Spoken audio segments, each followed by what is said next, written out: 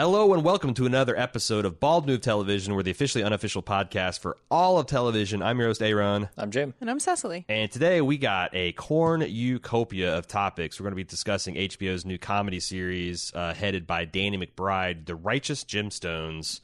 Created, written, all the directed. things. He's McBride, wearing all the hats. He's actually wearing no hats. He's wearing some sick lamb chop sideburns. Sure is, yeah. We also have an interview with technology journalist Jared Newman, where we're going to keep the business talk going, the industry talk going, with a focus on cord cutting. Then Jim and I and Cecily will be revisiting The Boys. We've seen the first 4 episodes of Amazon's new super anti-hero series, and that will be it. I had another, yeah, that's it. That's it. Stop talking. Let's talk about Righteous Gemstones up front. Okay. What did you guys think about this new comedy series? It's so if you don't know, this is it's starring John Goodman as the patriarch of the Gemstone family, which is a what would you call them? A mega church or a televangelist? Yeah, televangelist. Danny McBride is his eldest son, Jesse. Adam Devine of Workaholics fame is his youngest son, Kelvin Gemstone, and they live in this big, giant mansion on mansion compound. They all have private jets. It's all about excess in the name of the Lord. Well, that's where your tithing goes. What'd you guys think of the series? I'm not a huge fan of Danny McBride, but I enjoyed it. I'm a medium-sized fan of Danny McBride, and I enjoyed it. I'm a big fan of Danny McBride, and I didn't really like this show. You're the Papa Bear? Really? Wow. Okay. All right. Well, maybe we start there, or we start with the good stuff? Let's mix match. Yeah. I'm super curious to know why you didn't like it if you're a big fan of Danny McBride, because it felt very Danny McBride to me. Irreligious upbringing, maybe?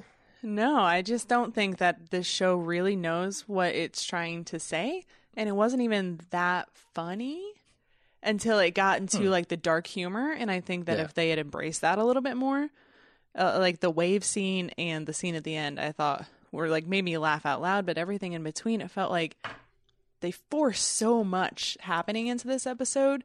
I'm not even sure who I'm rooting for, what the goal is. I don't know. Like to say who the hell am I rooting for? That's none of these people are good. Yeah. With the exception of maybe the small town preachers, the small town pastors. They make an argument for it anyway. Yeah, they try to. I have my personal views on those sorts of things, but like it felt very sort of Big Lebowski to me, and that like once they got to the plot stuff and past like just the introductions of, hey, here's a big megachurch family running this thing, I started to pick up more of what it was putting down. Yeah, but it's like, are we going to talk spoilers about this show? Yeah, I think so. I mean, it's the first episode. Not yet. Let's like continue like our general impressions, but then once we say spoilers, because there's a couple things I definitely want to talk about. Okay, I guess it's like there's a conflict for Jesse, Danny McBride's character, and I don't want to see him win that. I'm like, yeah, fuck it. Take them all down. Yeah. I just want to see those people get hurt. And I don't think that's exactly what they want to happen in the show. Because like, I feel like some of these shows, it's kind of like this is just a televangelist version of Always Sunny, where you kind of like, maybe you're not rooting for them to get hurt, but you'll certainly point and laugh when they do. I'm rooting for it. Yeah. What I thought was interesting is I thought that this was going to be just a family of shit bags, and they kind of are, but like it seems, and this is for one episode, that like John Goodman's Eli, the patriarch, is kind of like, yeah, I wouldn't say he's a man of God, but I think he genuinely believes in the things that he's doing.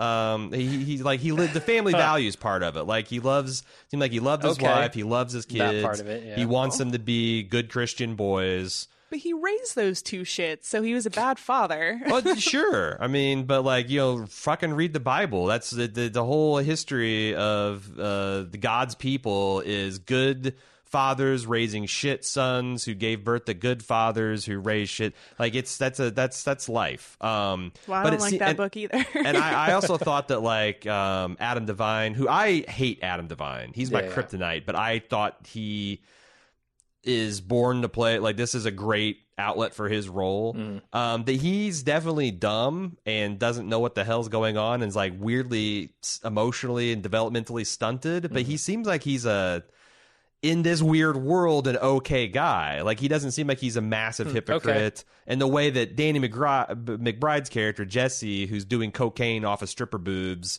with all of the other deacons in this church, the weirdo deacons they got in this church, seems like he's just a two-faced hypocrite. And I guess he's the protagonist villain of the series, it seems like, just based on 1 hour. By the way, the whole time I'm watching this, I'm like, this is the most jam-packed half hour of comedy I've ever seen. It was a half hour? I realized then when I got to the end, I was like, oh my God, it's an hour long. No, because I'm like, this just feels like it's so much plot. Holy hell, so much plot. So one of the things that I really appreciated about this is there is clearly a lot of personal history in this. Yes. I looked up Danny McBride because I saw one thing, and this is a spoiler, but I got to make this point. In this episode, this first episode, it shows Danny McBride's son like falling asleep with the Bible on his chest, and Danny McBride is like, "Oh, look how sweet," you know. And then he turns the Bible over, and he's highlighted all the bad words throughout the entire Bible, which made me think, okay, Danny McBride fucking knows something about religion. Like he has been around the block, because that is exactly what I did as a kid. And to the point where you'd go into the glossary and you'd find all the P words where they abbreviate them, and you'd be like, oh, ha, ha, ha, the devil peed their eyes together. Like, and you'd highlight those. Like, that's exactly what we did as kids. So I looked it up. Danny McBride raised as a Baptist. His mother apparently did perform church sermons using puppets. You can kind of see the influences there in this show. And like, it's clearly seems like he has a personal history with this stuff. So it probably makes it better for it. Yeah, like if he's the son of a preacher, that makes... because I even think that Danny McBride plays Danny McBride in everything I've ever seen him in. That's kind of why I don't like him. And there's a little bit of that with Will Ferrell, too, that like they're very... Because Ricky Bobby is a very different character from Ron Burgundy, but he's also not... You know, it's just like they've taken different like Will Ferrell is this rainbow spectrum, and like Ricky Bobby is the indigo spectrum, and then the Ron Burgundy is more of the red orange. I think Danny McBride is actually doing something specific. It's recognizably Danny McBride, but there's just a little bit, I don't know, with the accent work, and I just love his power stance. Like when he's flexing, like he's holding this like hard flex when he's talking to his wife in front of all these women, and that's like only time he kind of does it, except for when he's like dealing with like the people trying to. Well, I don't want to do. Or when he's like up on stage, you can see him doing it, just like purposely holding himself. But it's the way he holds his like wrists and stuff. It's like there's things that I haven't seen him do in some of the other series, and it's just slightly. I think it's because it's specific. You know, like this is something that he kind of can probably slip into the mental space of. Oh, I'm sure he intuitively understands it. Right. The other thing I really liked seeing in this was sort of the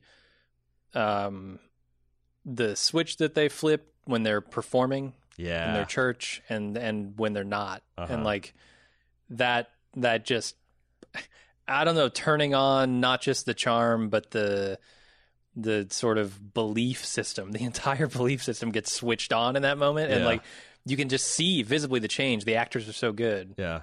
And I like the physical comedy they're doing, because there's this like scene where John Goodman is disciplining his son, slapping them. And the timing and the way that he administers those slaps is just really fucking funny, because you think they're going for like they're I'll just fuck it. This is a minor spoiler. If it can convince one person to watch it, it's worth it.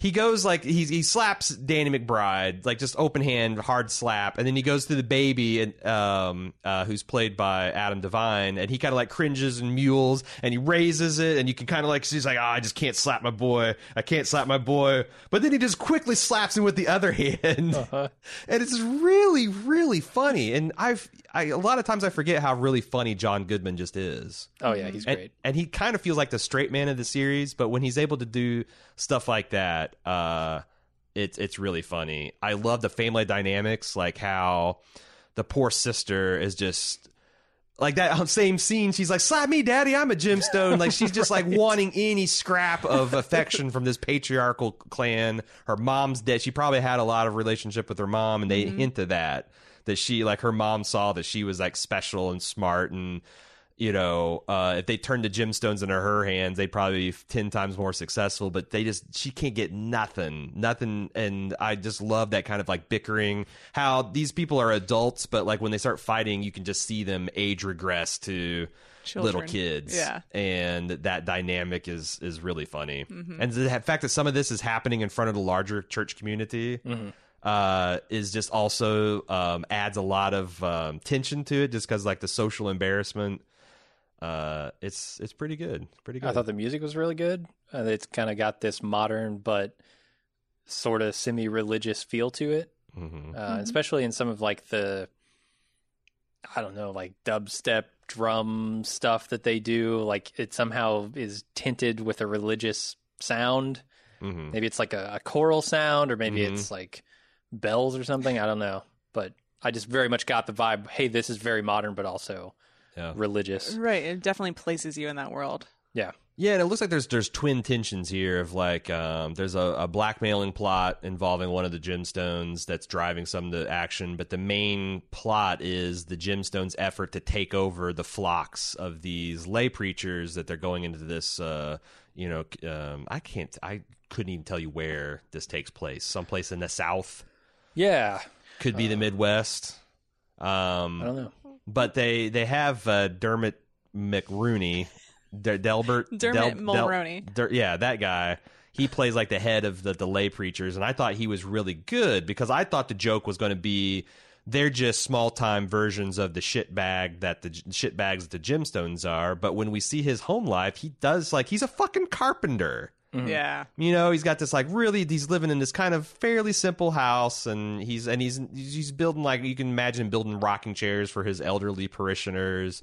But it's interesting. I can't wait to see how they further develop. In the scenes to come, it looks like Walton Goggins Oh shit! is going to. Did you see any of that? That he's going to. No, but I saw them in Vice Principals, which I thought was pretty good. It looks like that he might be like the bad boy lay preacher that they bring in to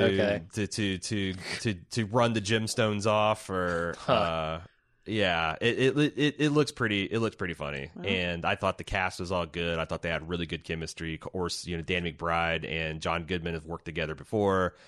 It's just a great fit of the theme and the characters they got playing. And it's funny, you say you're not a fan of Danny McBride, but he did write and direct and star in this thing, and I thought it was really, really good. It also looked expensive as fuck.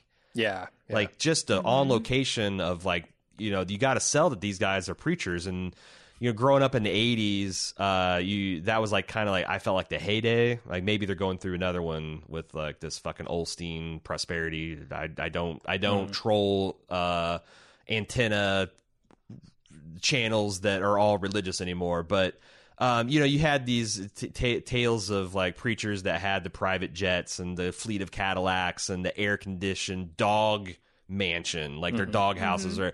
And to sell that kind of just crazy in your face opulence, you got to spend some money. You got to pay. You got to rent. You got to pay a lot of money to rent those things. And it's just I just love the Father, Son, the Holy Spirit jets.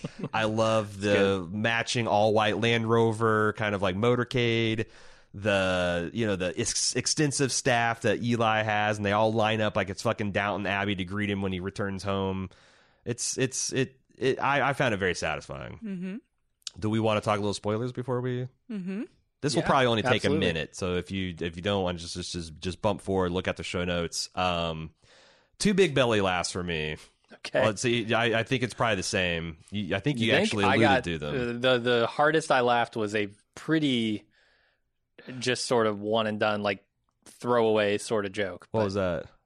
It's when they're going to recruit the sister, and she's got the guy that she's hiding in her fiance or whatever that she's hiding, and she says he's a sculpture.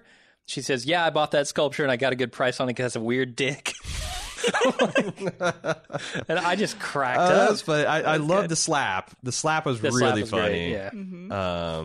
Cecily, what was one of yours? The wave pool.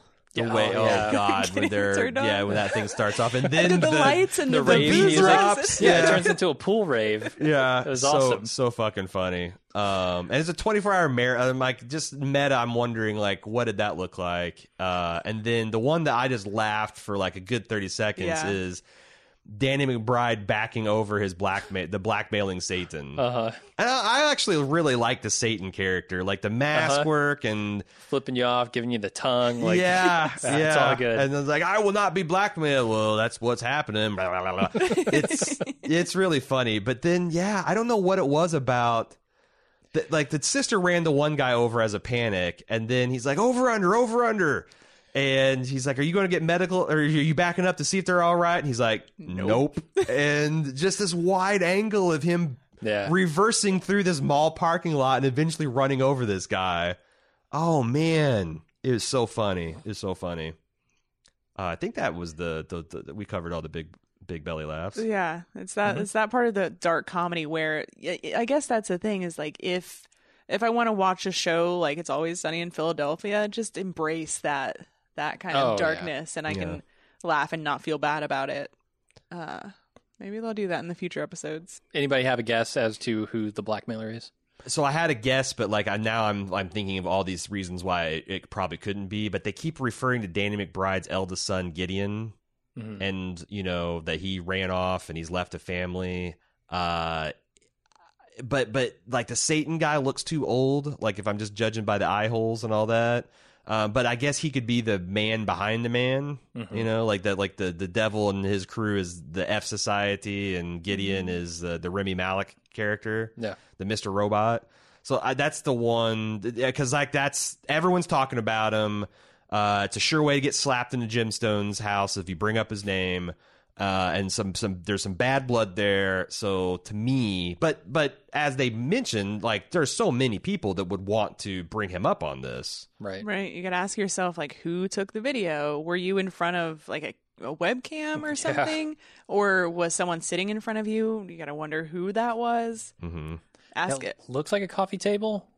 Yeah. So implies a couch that someone's sitting on filming. Right. Exactly. It So could also be- figure out who all was at that party. Yeah. Yeah. Because it had to have been like all people you trust and knew already, because there's so Right. many high profile people. Yeah, I don't were think it was there. any of the Jim Stone personnel, because they all looked like honestly gutted that this might be happening. Oh my God. Oh, the comedy behind the projected penis in the wall and all the interaction Danny McBride's head had with that penis. It was always on his face, or he's opening his mouth talking towards Or it. his bushy, like white man afro, framing it as like this giant pubic bush is so fun. And they at the beginning of that scene when he walks in front of it the first time, I was like, I need to pay attention to this because I know what they're going to do here. And then I lost track of it through the rest of the Oh scene. no! It was Yeah, good. they did some real good space work, and they don't draw. It's not like it's essentially the Ace Ventura joke, but they play Right. it so soft that you can lose track of that penis and where it's at. But yeah, if you pay attention to As a rule, I never lose track of a penis. yeah, but there's a penis on screen. this you just time- can't break contact with that one-eyed monster. It just. Yeah, I can't. I'm really looking forward to the next episode this week. Yeah. Now we are going to have an interview, a little tech talk, a little business talk, a little industry talk with Jared Newman. Joining us now in studio is Jared Newman. Jared is a technology journalist who's written about cord cutting for the past 5 years. He's written for such outlets such as Tech Hive, PC World, and Fast Company. Welcome to the studio, Jared. Thanks for having me, guys. Yeah, so we started talking a couple weeks ago because we've done a lot of kind of like I don't know, insider TV streaming talk, and we'd had a conversation, and you'd mentioned that you'd listened to some of our discussion, I think, about the HBO Max, Yeah. and Disney Plus, and you'd mentioned that like you disagreed with some of our analysis because it kind of missed some of the nitty gritty kind of concerns or thoughts that like a cord cutter would have. So I thought maybe we could, since you're an expert and you've written about the subject for 5 years, maybe we could talk about that, because I've realized that we're kind of like the opposite. Like, since we do this television and movie coverage for Bald Move, we essentially have a subscription to all the things, but that's not how like a cord cutter would look at the landscape. Could you kind of help us out here? Yeah, well, I guess I would say not necessarily. I mean, from my perspective, so I cut cable TV 10 years ago. That was about when I started out as a freelance journalist, and just didn't really have a lot of money coming in, and it was sort of a obvious way to cut costs. And I think at that time, Netflix had just started streaming, so this was like 2008. Netflix had like just started doing streaming video. Hulu had just started doing streaming video, and so it was sort of a cobbling together what you could kind of experience. And it was at that time like you couldn't watch, if you wanted to watch like HBO without cable, you just couldn't do it. It didn't exist. So from my perspective, like, it's been pretty great to see like a lot of new options to, slice and dice the cable TV package or get certain elements like HBO by itself. And it's at the same time, I guess, been kind of jarring to see what I call like sort of the gee whiz, it all sort of adds up argument. Because I get it, but you don't like have to. And like from my perspective, I haven't been doing, like, I haven't been subscribing to everything, and I'm like kind of made peace with not watching everything. And so I think there's sort of this disconnect between the attitude of maybe you guys are just like, I got to watch everything on TV and now it's getting really expensive, versus like, I'm just going to, watch whatever I'm getting with my subscriptions, and it's probably going to be enough. So what would how do you see the gee whiz, it all adds up theory? How do you see that? Well, so a lot of times it's like kind of lazy in the sense that, and I'm not calling you guys lazy, by the way. Oh, we are.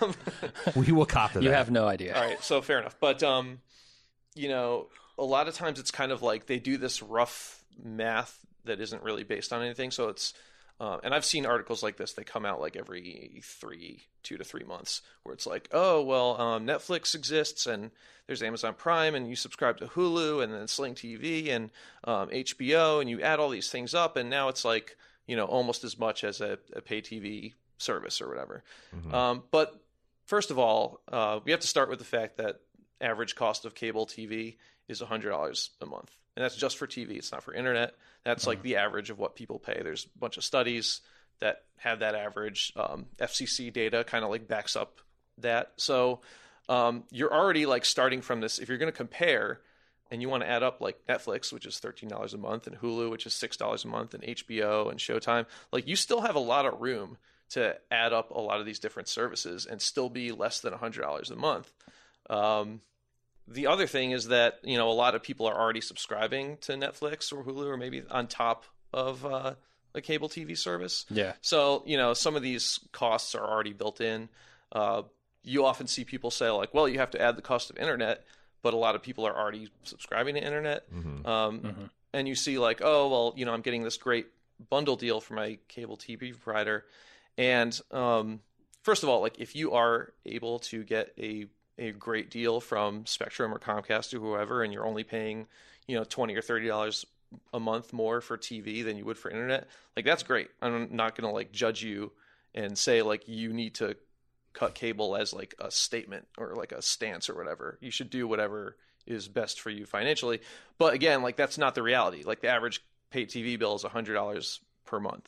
So it actually turns out like when you're not on like some amazing promo deal, the discount of bundling TV and internet is like $10 to $20 a month. So it's not like a huge savings that you get from combining these things. It seems like they'll always try to take it away after a year. Like you'll have to go through the hassle of calling them and saying you're going to switch and Yeah, I mean, there's that whole like other side of it, which is just like a peace of mind argument, right? So I mean, there are plenty of services now like YouTube TV and Hulu with live TV and PlayStation Vue that will effectively replace a cable bundle, and like they may not be that much cheap. I mean, they tend to be around $50 a month now, so that is still cheaper than the average cost of a pay TV package.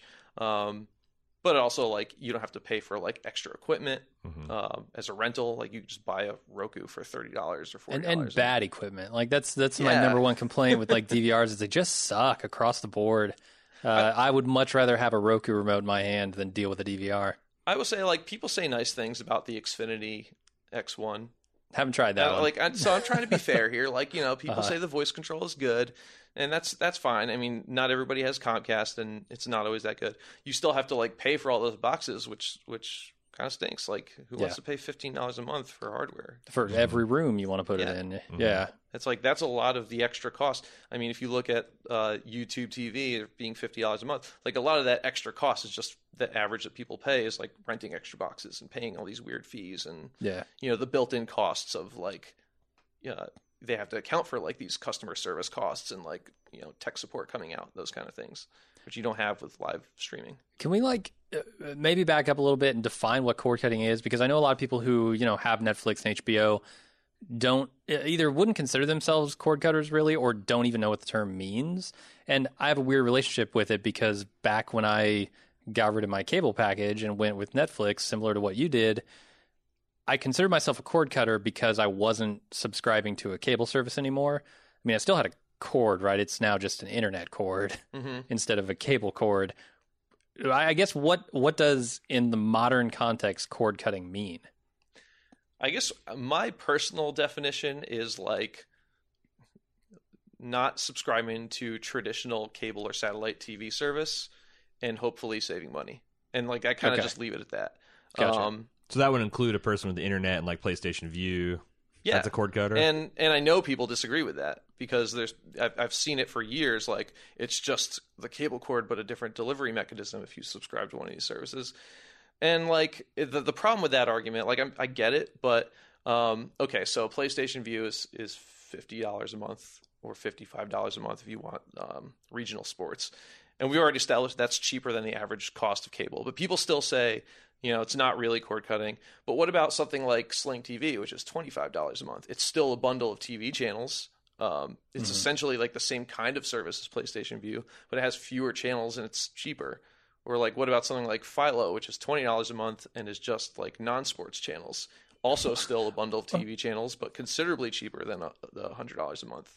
Or even TV service. So like, is that cord cutting? Can you really say that's not cord cutting? It seems like you're really just arguing semantics, and I'm more concerned with like, are people getting what they want and saving money? Yeah, to me, it sort of had an element of choice. Like with cable television, it was really the only game in town for TV for the longest time, and you either paid it or you didn't watch basically anything. Yeah. And then Netflix comes along and HBO starts doing their thing and Hulu, and now you have some choice, right? And now I'm sort of viewing cord cutting as like getting rid of the forced bundle and now picking and choosing a la carte what I want to subscribe to. It's weird though, because now we're sort of wrapping back around to where even you don't even have to have a service like PlayStation Vue or whatever. You could be subscribed to Netflix, HBO, Hulu, coming soon, Disney Plus and Apple TV. And if you watch them all on like a Roku or something, how is that fundamentally different than having it all come through a DVR as a big bundle? Well, I think it's good to going to what you were saying before, which is that like you have some measure of control. So like, if you decide, I mean, look, it's not like a perfect, everybody wants that like utopian a la carte scenario where like you can pick exactly what you want and it costs a fraction of cable. But like there's a lot of reasons it doesn't really work that way. Like all companies want to some extent bundle things that they have together. Like a service like Netflix is kind of bundling content. But like you can decide that you don't want Netflix anymore and get Hulu, and you still get like a significant amount of things to watch, and you get to save money. So it's like you don't get to watch that one show on Netflix you wanted to watch, but you could pick up Netflix later and watch it for a month and then get rid of it. So I just think like it's ultimately good to have that level of control. So it's like it's kind of frustrating to see the argument that like, oh, we're just back where we started, because like it really just I feel like people kind of forget like how much worse it was. Sure.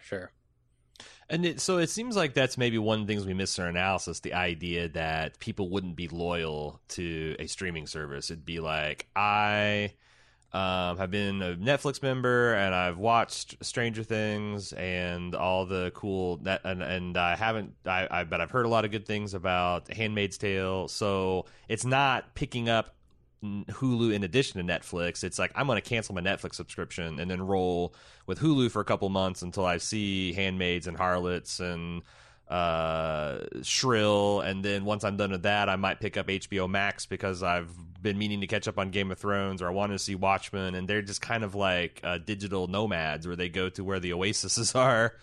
Yeah, like I think people are going to do it different ways. Like I think Netflix is probably going to have the easiest time just like keeping people year round because they have so much stuff. And if they don't, they don't. Like if like that bundle of Disney and Hulu proves to be a better value for people, then they'll just stick with that service for year round. And you may see like those other services may get more people churning in and out.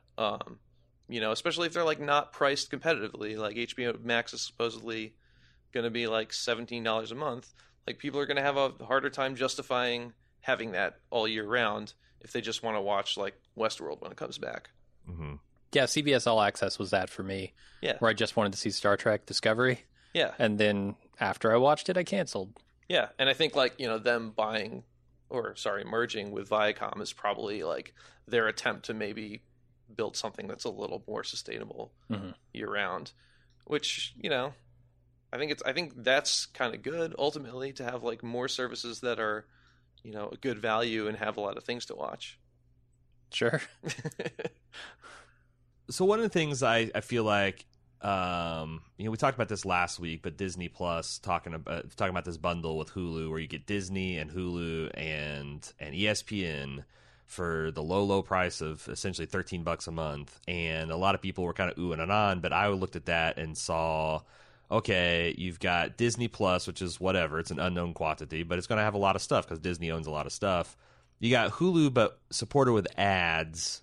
And then you've got ESPN Plus, which is essentially a shell that has some soccer and MMA pay-per-view. And that doesn't seem like, but the marketing's all about, oh, look what all you get. And I'm like, well, you get one full-fledged feature. You get a service that's crippled with ads, and you get a service that's essentially a platform to spend $50 a month to watch dudes fight. And to be fair, ladies fight as well. What is that how kind of the cord cutters are they? It seems like from talking to you that cord cutters tend to be a very well educated, choice conscious part of the market. So is that kind of the analysis they had of it, or? Well, I guess I would say that I wouldn't want to lump all cord cutters into like one mentality or approach, or because I talk to a lot of people and there's like a huge range of people doing it in different ways. There's definitely people that like have no idea what they're doing and accidentally subscribe to a whole bunch of services that they then forget about and end up paying for. So like there's definitely different sides to it.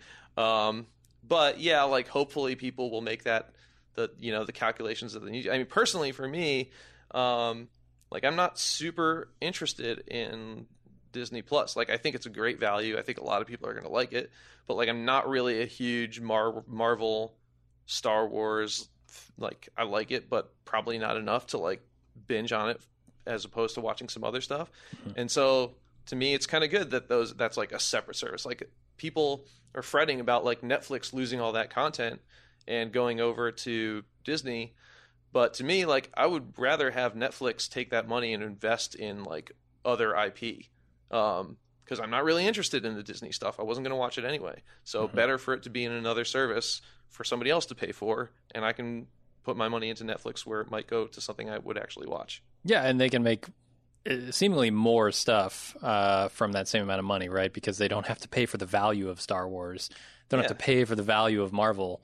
Yeah. They can develop new IP that will be cheaper, but maybe just as good. Yeah, and it was the same thing with like Friends in the Office. People are like, oh my God, like Friends in the Office are leaving Netflix. I never watch Friends in the Office on Neither Netflix. did I. Like I have no interest in watching those shows. So like for Netflix to not spend $100 million a year on Friends anymore, like, great, go make something else that I'll actually watch. Yeah. Or 10 other shows that I might watch, right? Yeah.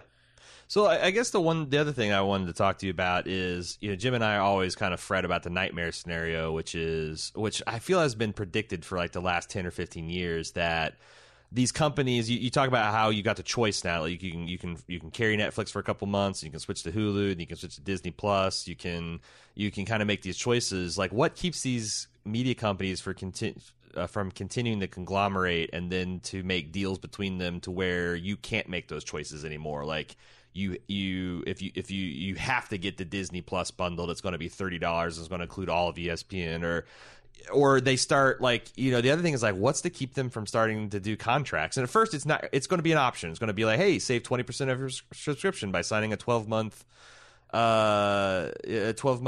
contract with them. Like, are you optimistic in a 10-year time frame from now, like in 2030, we're still going to have this much freedom and choice? Or do you think that the companies will start to build fences and hedgerows and walls around that and divide and conquer the market that way? Well, first of all, generally, like, I've been writing about this for a long time, and like, people have been predicting that cord cutting will eventually be futile for at least 5 years now. So like, it's just kind of this thing where, like, we're always expecting cord cutting to not be worth it. And when is it actually not going to be? When is that actually going to be the case? So that's part of it. I do think, like, media consolidation is not so great, and I think where it really hurts is if you look at these live TV streaming services. This happened last year, like when Discovery acquired Scripps Networks. And suddenly, like, Discovery, which had not been part of any of these services, was being, like, bundled together with the Scripps networks that people wanted to watch, like HGTV and Food Network. And so, like, you ended up getting these, like, mandatory larger bundles at higher prices. And I think we might see the same thing play out with, like, CBS and Viacom. So, like, Viacom channels like Comedy Central and MTV had kind of been cast out of a lot of these live TV services. But a lot of those services also have CBS. So there's sort of a risk that, like, these are going to get bundled back together. And it's going to be, like, more homogenous bundles at higher prices. The flip side of that is, like, CBS and Viacom coming together are going to be able to create, like, more interesting standalone services. Like CBS, like you said, like CBS All Access could get more interesting once it has the Viacom back catalog. And, like, Pluto TV, which is a free service that Viacom acquired earlier this year, they've already said, like, they're going to start adding CBS content to that. So, like, on some level, like, I do think it's good to have, like, these media companies, like, making themselves better able to compete with Netflix and Amazon and Hulu. Because I don't really want Netflix to have, like, a monopoly over, like, culture and, like, TV creation. Like, I think it's good to have, like, 4, 5, 6, like, viable competitors. And as far as, like, I don't know, like, the whole contract thing, like, again, we haven't really seen that. Like, when is it going to happen? Like, people aren't going to go for it if the value isn't there. So, well, I think before, the companies always had, like, the infrastructure advantage. It's like, cable was Comcast was the only game in town because they owned all the copper infrastructure. Like, cell phone carriers dominated certain places because they owned the towers. With the internet, I mean, I guess it's not impossible for, like, these large, AT&T, Time Warner to, like, start buying large set, but they'd have to. It's like the fact that no one kind of owns the infrastructure or that cleanly. Is that one of the ways that it's resisting that? Because people just do have a choice, and you can't really fundamentally take it away from them, other than, I guess you can with geo tracking, and then you get into proxies, and I don't know. I mean, there's definitely, this is sort of a separate argument, but I know, like, the other, like, cord-cutting doomsday scenario I always hear about is, like, well, you still have to pay the cable company for internet, so they're just going to, like, jack up the price of internet to make up for not selling TV service anymore. But that, like, again, we've also been hearing that for 5 years, and, like, it's kind of overblown. Like, there are definitely, it's bad not to have, like, good competition among internet providers. But generally speaking, like, TV service for them is not super profitable, especially like when they offer these like promo deals to new subscribers. And so you hear now like they're letting people walk away and go to these live TV streaming services because, you know, they're happy to just kind of like turn the screws on people that have sort of apathy about it and are just going to keep cable TV, and they're making a much greater profit from internet service anyway. Like internet is just way more profitable for them. They don't have to like do these drastic price hikes to compensate for the low profit people that are cutting TV service. So like really it's a little overblown in terms of the idea that like the screws are just going to get turned on people by the internet providers. Well, all right.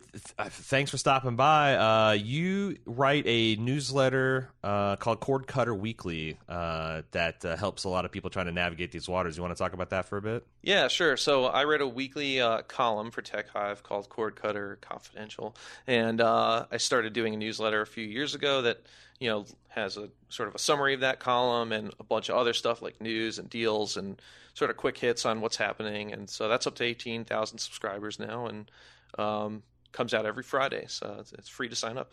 We'll have a link to where you can find Jared in our show notes, as well as where to sign up for that newsletter, Cord Cutter Weekly. Thanks for stopping by, Jared Newman. Oh, thanks for having me, guys. Hey, it's Kaylee Cuoco for Priceline. Ready to go to your happy place for a happy price? Well, why didn't you say so? Just download the Priceline app right now and save up to 60% on hotels. So whether it's Cousin Kevin's Kazoo Concert in Kansas City, go Kevin, or Becky's Bachelorette Bash in Bermuda, you never have to miss a trip ever again. So download the Priceline app today. Your savings are waiting. Go to your happy place for a happy price. Go to your happy price, Priceline. Okay, before we wrap things up this week, we have seen half of The Boys. We've seen the first 4 episodes out of its 8-episode run. We all really liked the first episode. We've seen 3 more. Where are we at with The Boys now? I'm still really liking it. As a matter of fact, I was watching 3 to catch up to you guys last night, 2 nights ago, something. And I got to the end, and I'm like, damn, I want to keep watching. Why the fuck is Carl Urban not a bigger star? Yes. Like, every time I see him in, like, Judge Dredd or this or Lord of the Star Rings, Trek, he's... I don't know how much range he's got, but there's no shortage of these kind of, like, angry, short-fused, tough-talking dudes, and he's so good at it. You say that, but then you go back and look through his IMDb history, and he's been around for a long time, and he's done a ton of He stuff. does a lot of direct-to-video type stuff, though. Like, a lot of genre but he's never work. really, like, the star of anything. Yeah.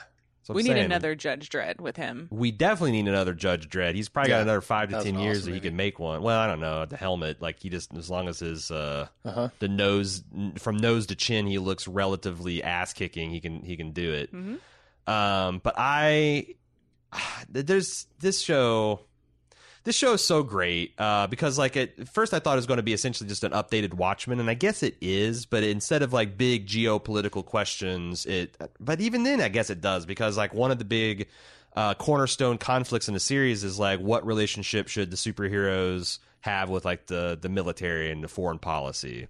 And, you know, these superheroes, like, it seems like what they're wanting to do is they got some money with their movie deals and their comic books and their action figures, but you know where the real money is? Military industrial complex. They want some of that big that head of state money, and it looks like they're going to get it. But they also do some small stuff, like I thought A-Train's like maybe he's like an aging athlete. And he needs a little help, maybe being the world's fastest man. So they're taking these performance enhancers, and that might have been the reason that he caused that horrific accident in the beginning of the series. That he's on the V. Yeah, that what they call the everyman that's on the boy squad. You got Frenchie, you got Carl Urban, and then you got the kid. They call him Huey. Huey. That's what it is. Baby Huey. They call him Baby Huey or Little Huey. It's not because he mentions like I'm 6 foot tall at some point.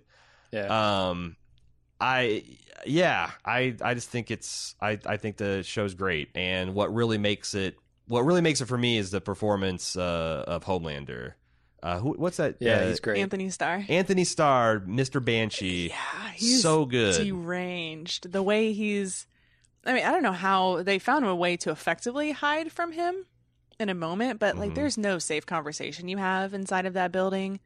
His strange mommy fetish.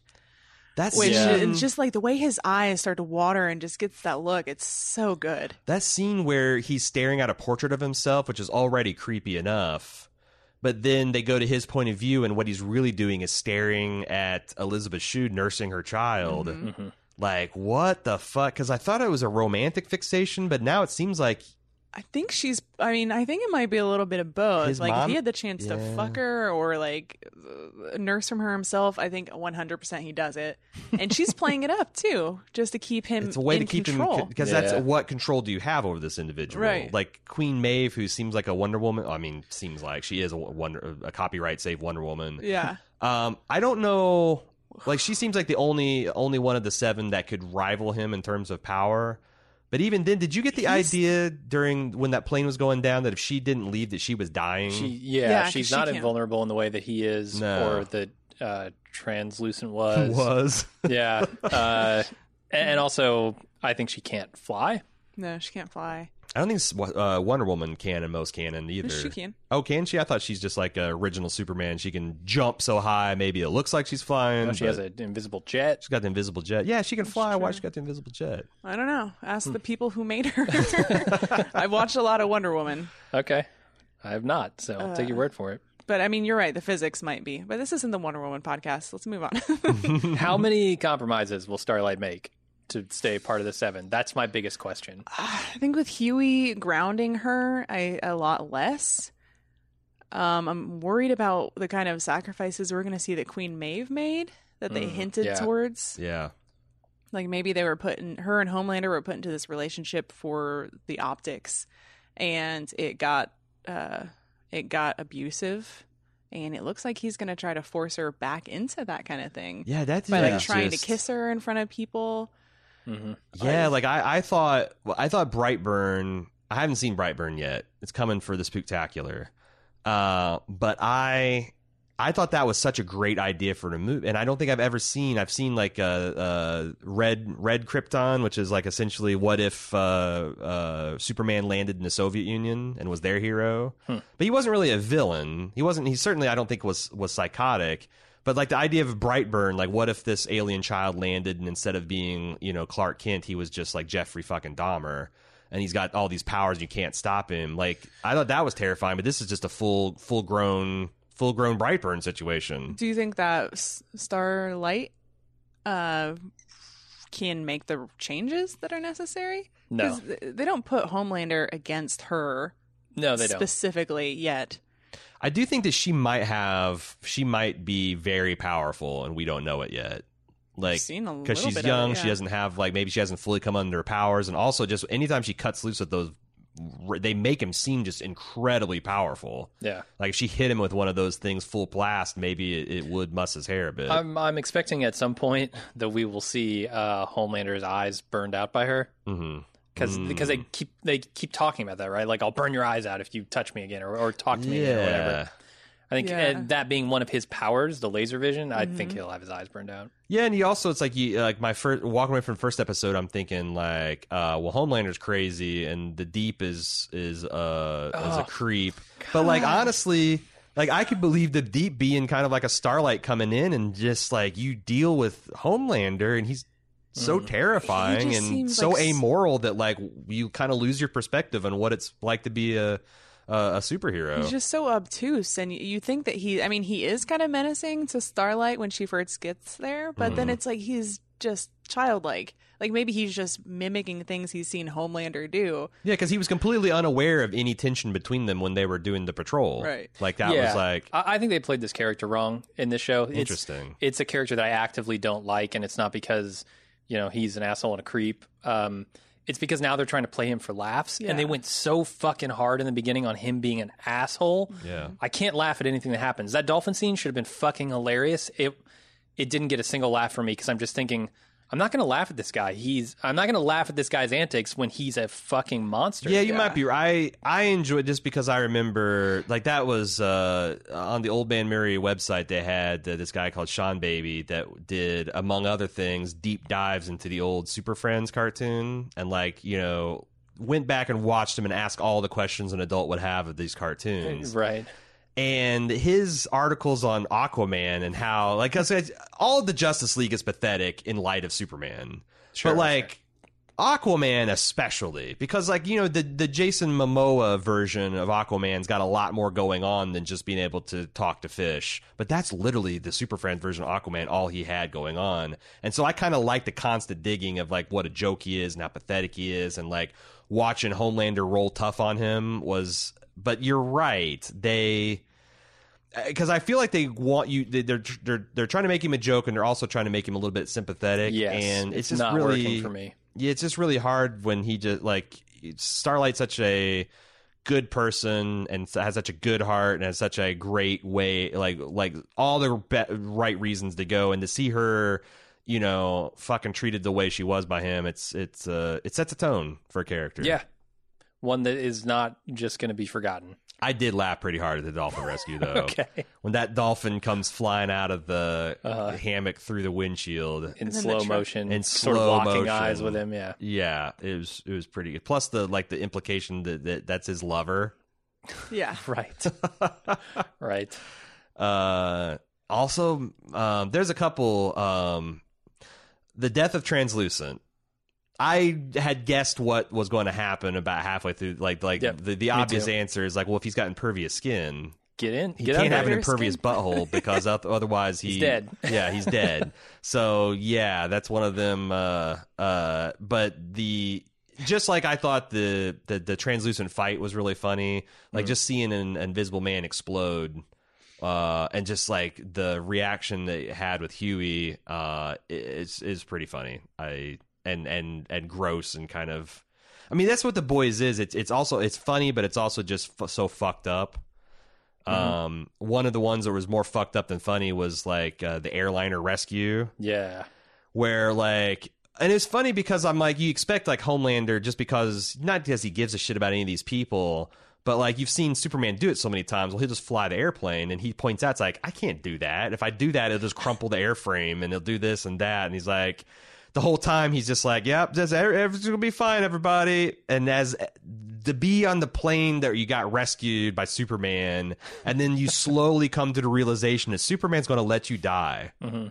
God, it was fucking dark, man. And Maeve's whole reaction to like wanting to save at least one. He's like, well, if we do that, then there goes the 7. Yeah, and part of me also thinks that he did that on purpose.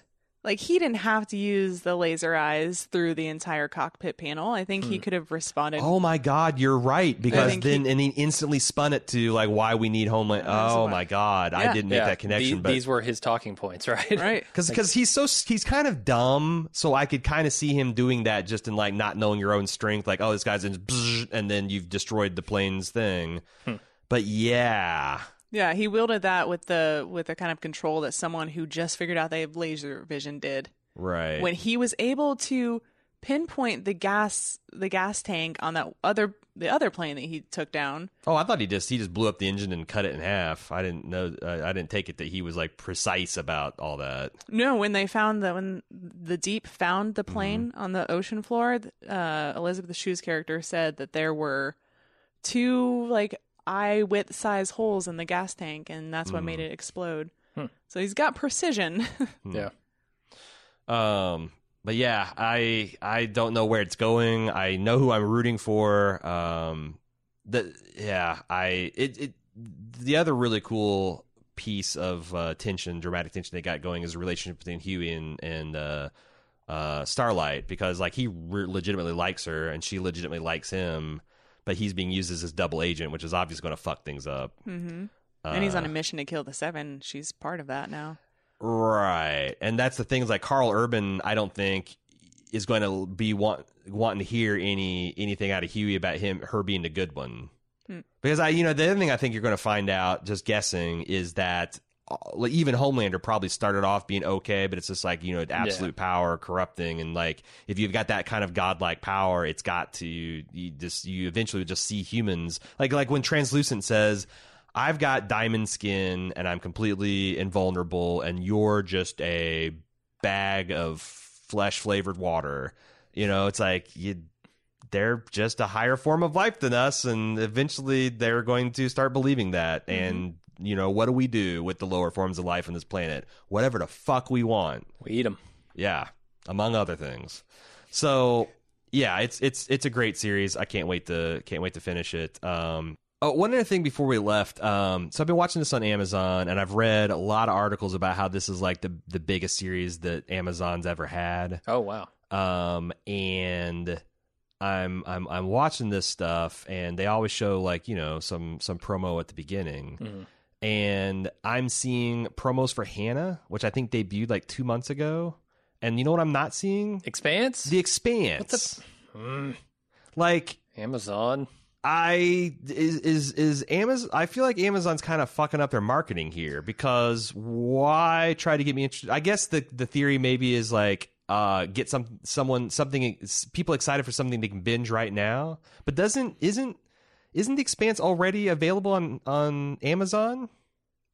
Like the whole series so far? Yeah, seasons 1 through 3, definitely. So, like, if you're going to advertise a season 4 of something, and you've got 3 whole seasons of amazing television that's bingeable, why the Hannah? You got your biggest show, your biggest success ever. Chain that shit together, Bezos. Yeah, do like an official Amazon rewatch. Like, yeah. I don't know, maybe 2 no-name podcasters from the Midwest to do a podcast about your show leading up to it and cover all of your back catalog. We are available for such work. Let me tell you. I would be happy to do an official Expanse podcast, or just rewatch whatever.